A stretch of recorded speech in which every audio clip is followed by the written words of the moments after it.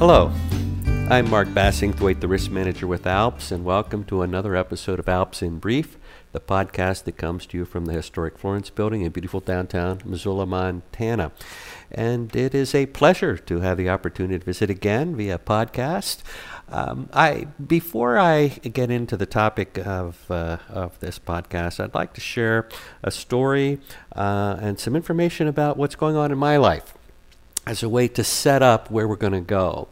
Let's start with a call that I took earlier this week, and it came from an attorney who really wanted to understand if what he was doing in terms of security with his system was sufficient, if there was other things that he could do.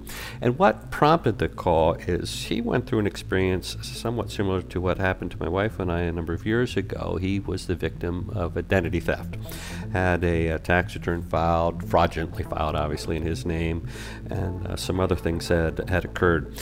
One of the mistakes he made, however, was using a complex password. Now, that was not the mistake. That's a great thing.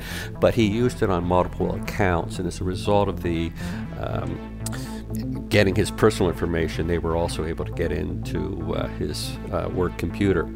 And some email was being sent out from his computer under his name, trying to scam clients and some businesses he works with out of funds. And so that was a bit of a mess.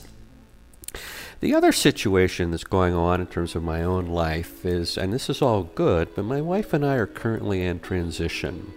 And we are going through something I think a lot of people are going through in these crazy times, and it has to do with moving. Long story short again, the timing of moving out of one home, which has been sold, and into a new home, which is currently still under construction, did not line up as close as we might have liked. So we are currently in transition, living in a temporary apartment until things settle down and get finished. It's quite a change.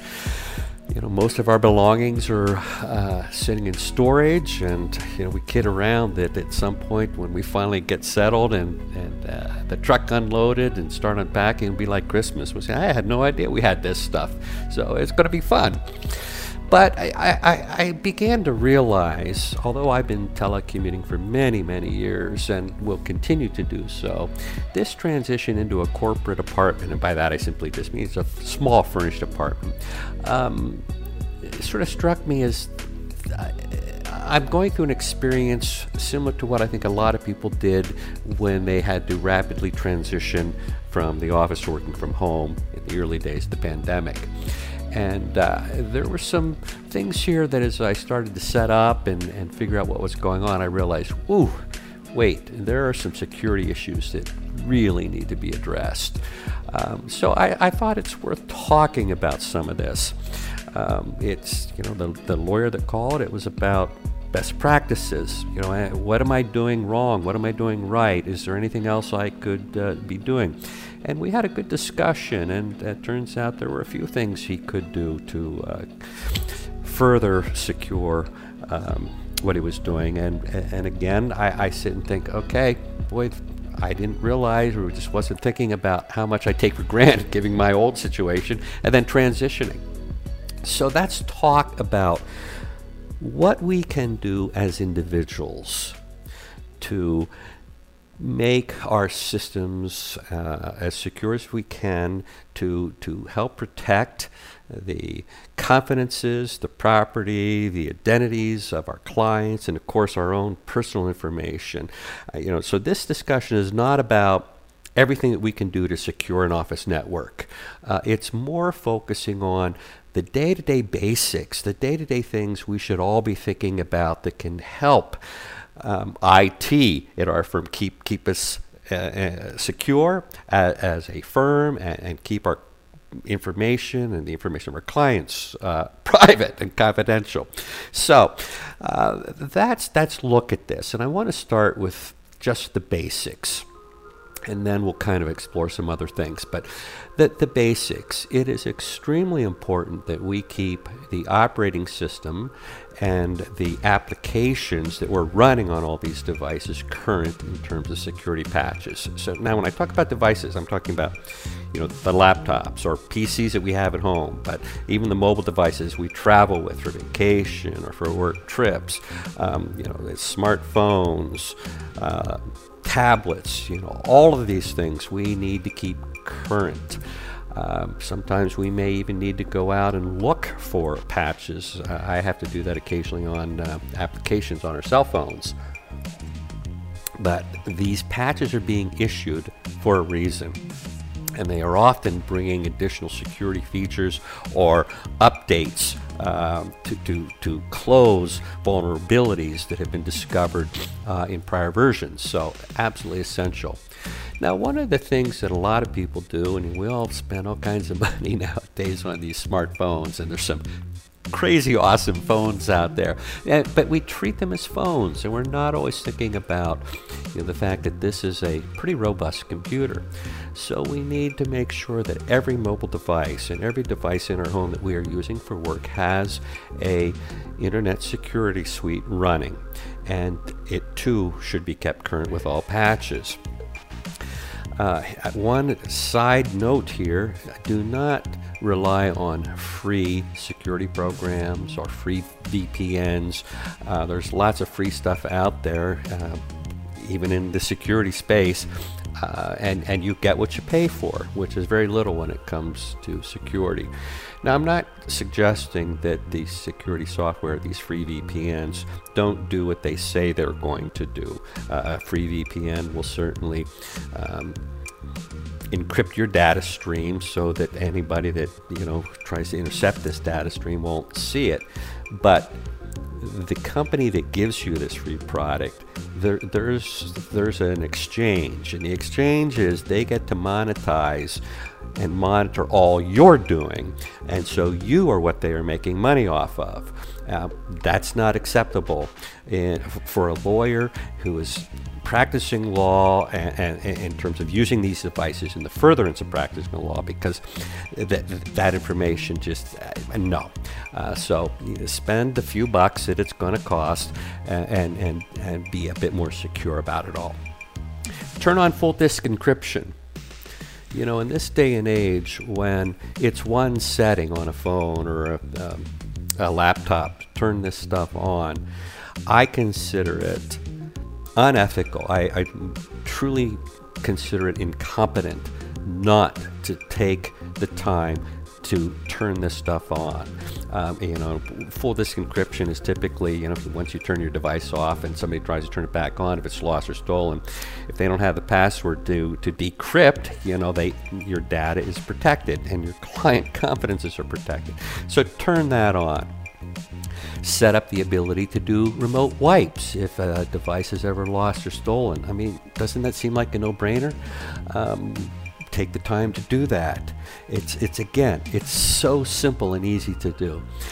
Use strong passwords, long pins, and never use the same password or pin on different devices or accounts. The story I just shared with the lawyer who called me, that was the mistake. He was using a very complex password, which was great, but he was using that same password on multiple accounts. If they get one, they have now access to everything. That makes no sense. So now, what is a complex password? Well, best practices would say 16 characters. We're rapidly approaching 20. A number of people that I work with and know in the security space really are saying 20. I routinely am using 20 to 24 on a number of accounts if the device or the application will accept that.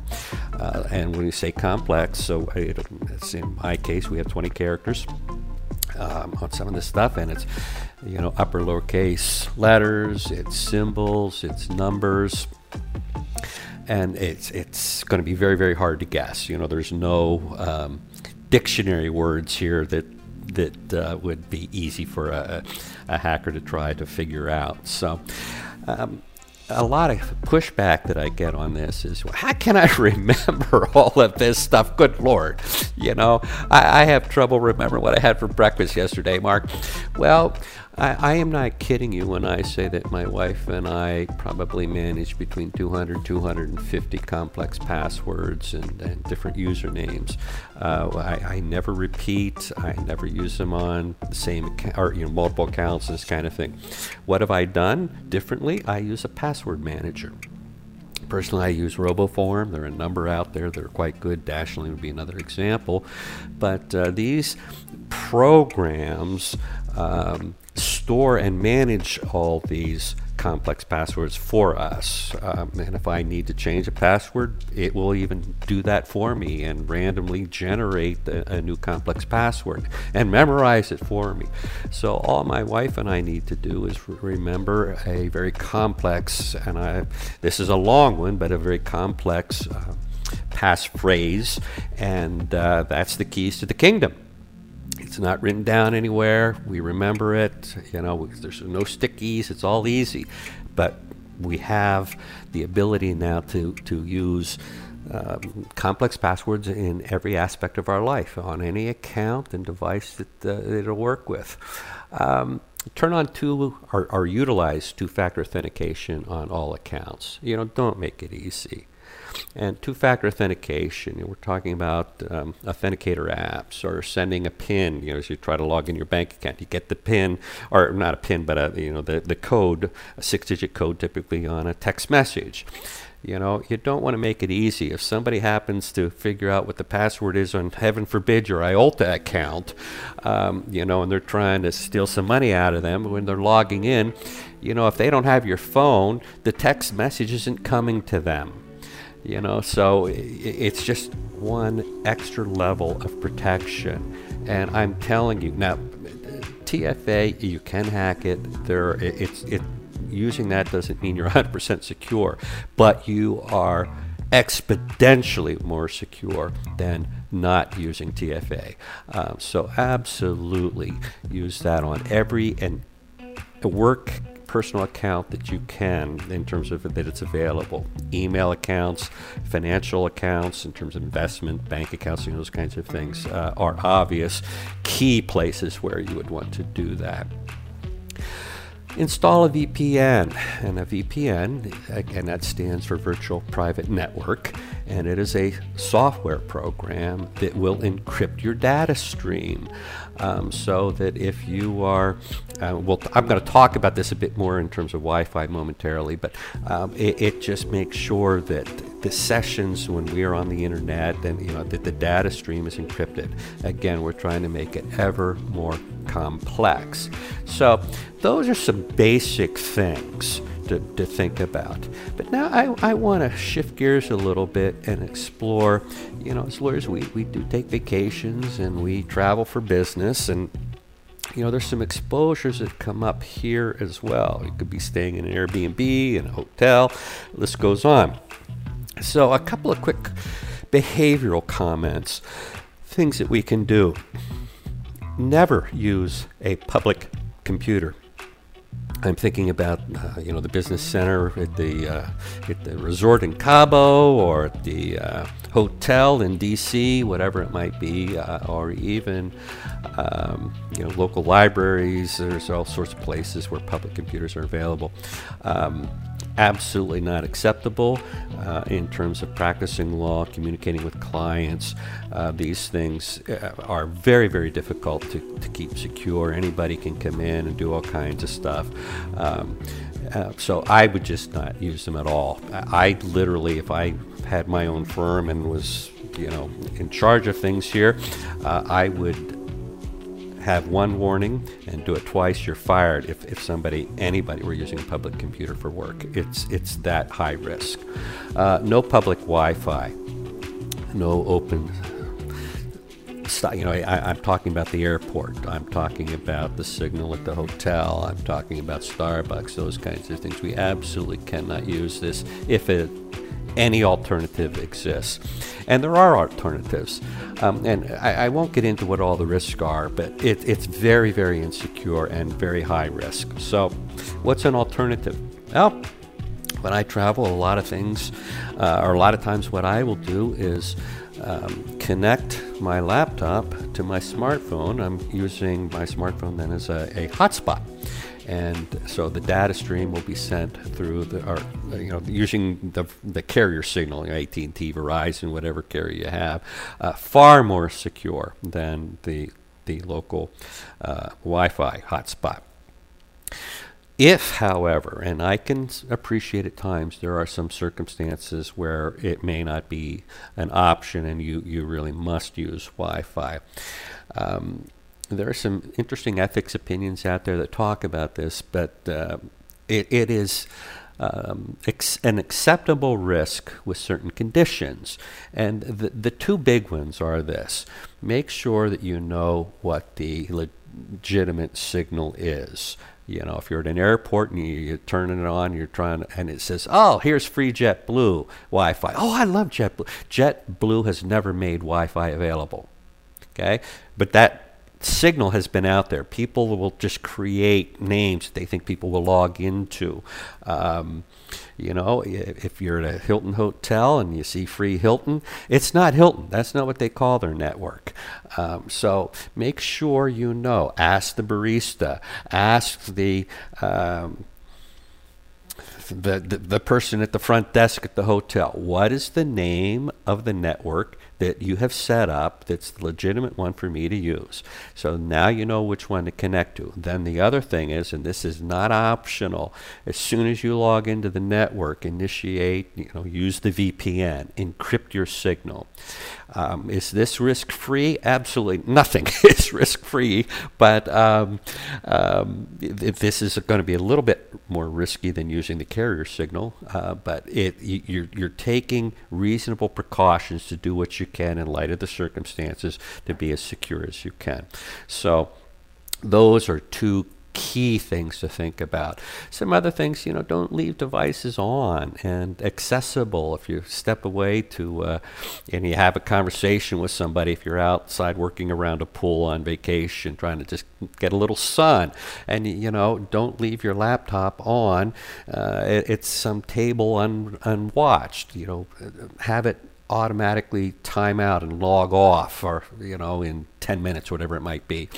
If you want to run down to dinner in your hotel room, again, log out, or better yet, just turn the thing off till you get back up there. But take some steps. Again, it's all about making sure we don't want to make it easy for others to get into our systems.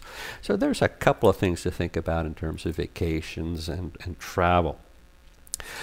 Next, I'm thinking about the move here, and stepping in, and my big concern, and I'm using this as a parallel or corollary to the work from home struggles and that transition. My immediate concern was the router. I have the instructions here. They say the username is admin. Okay, that's the default. Oh, a lot of them are named admin.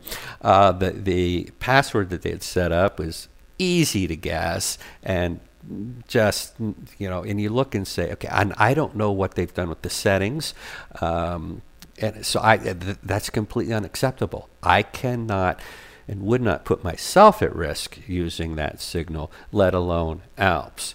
Now, I may be a little crazy at times, I don't know, but I kept my new router, my personal router. I had that with me. Now, I don't travel with a router all the time, although if I'm going to start traveling and then may stay put for a couple of weeks somewhere, I actually might start doing that. I'm very sincere in saying that.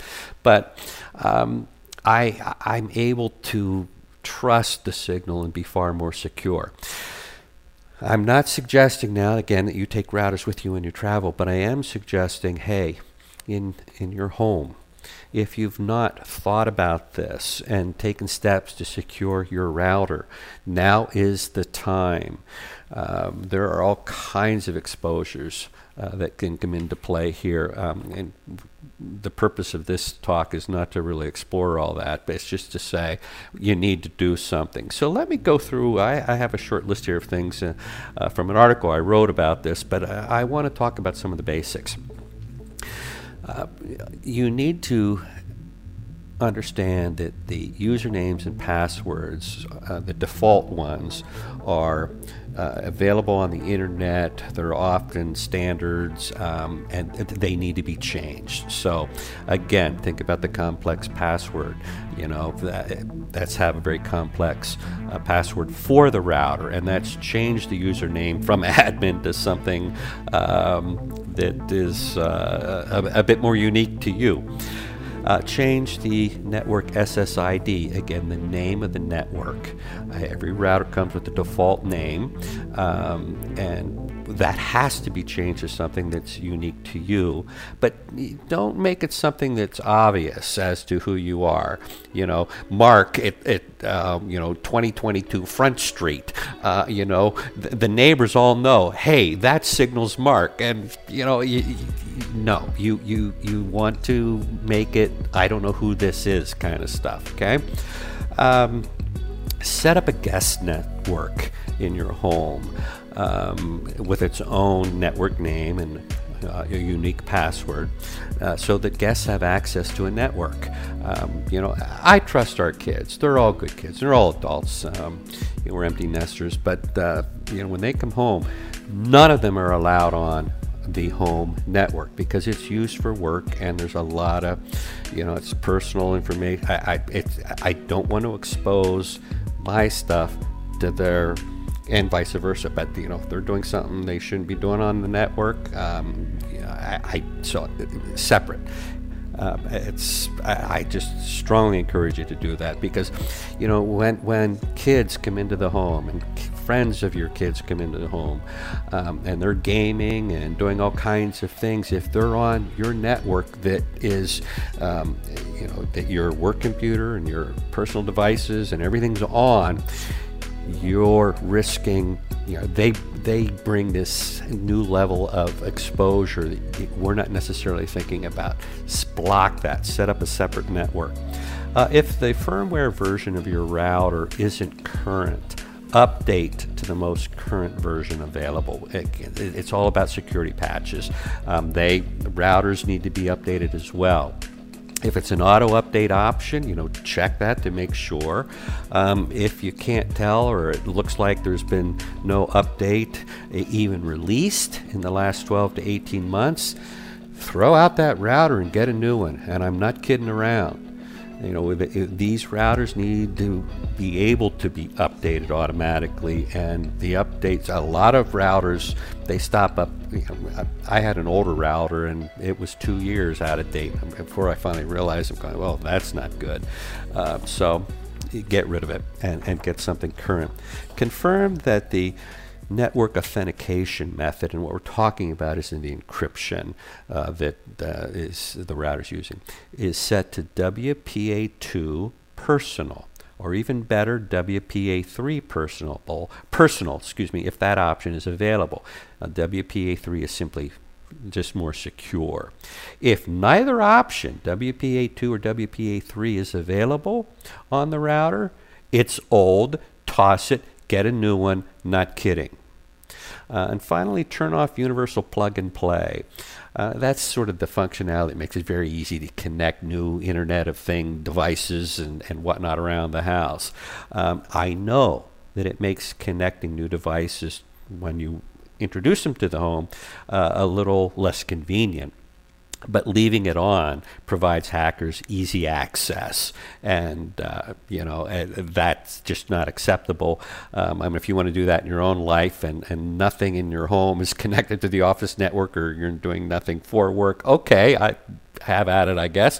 But when we are using devices, the network for work, that's got to be turned off. That access avenue, for lack of a better description, has been used even to insert programs like banking Trojans that try to capture your login credentials to your bank account or to your 401k, not good. So we need to address that. Set up a defined workspace. I think part of this is a wellness thing for me. Part of it is just establishing boundaries in a home, perhaps with children. But having a defined workspace that you can enter and exit from, and others can be learned to respect, can be a huge difference. No device sharing. Absolutely no device sharing. Confidentiality isn't in play, and there's no pandemic exception. If you are using devices, work computers, personal computers for work, smart, everything, the kids, family, if they are not members of your firm, cannot and should not be on these devices. And the final thing that I want to talk about is just behavior in general. And there's really been a couple of interesting studies of late looking at this in terms of some security studies, looking at behavior. And I find it absolutely fascinating. And part of it has occurred because of this massive work from home thing, but it's true whether this has been true pre-pandemic, and it's going to stay true post-pandemic. Vacations, and when we use our own devices as opposed to a work-controlled device, a work-issued device, and when we are outside of a formal office setting, whether it's vacation, at home, etc., we actually, in terms, it just seems to be inherent to the human race, I guess, but we seem to be inherently less vigilant, less diligent. We just get far more casual. So we are more easily tricked into, or falling prey for a phishing attack. We're clicking on something we shouldn't be clicking on. Not just paying attention, not turning things off, sharing devices. We just get very, very casual. We can't. Stay sharp. Think before you click. Don't get too comfortable with the casualness. Don't get too comfortable with this new normal. I understand that for many of us, as an example, we had to transition very quickly to a work from home setting. And it was about making sure the tech worked so that we keep moving forward as best we could. And little thought was given to the security side of this. And then we get comfortable with it. And we don't even think about it. That's what I'm trying to address, in part with this, in terms of work from home, with this. But I want you to think about it in all aspects. It's not just the pandemic. It's not just working from home. It's when we're traveling, when we're on vacation. We need to stay vigilant, and we need to periodically just take a few minutes and sit down and think, wait, is this a responsible thing to do? Wait, have I taken all the steps that I should have taken earlier on, or I should be taking now? I certainly haven't covered everything that you can do, but these are key things and important things and basic things that I think we should all be thinking about, and it should be on your radar. So that's it. I hope you found something of value out of this short discussion. I encourage you, if you have any concerns or questions, something I might be able to help with, please don't hesitate to reach out. My email address is mbass, M-B-A-S-S, at ALPS Insurance, one word, ALPS insurance.com. So alpsinsurance.com, mbass at alpsinsurance.com. You do not need to be an ALPS insured to visit with me. If there's something I can do, hey, if someone reaches out and I'm able to do something that might prevent just one hack, one breach, that's a great day. So that's it, folks. Hey, have a good one. God bless.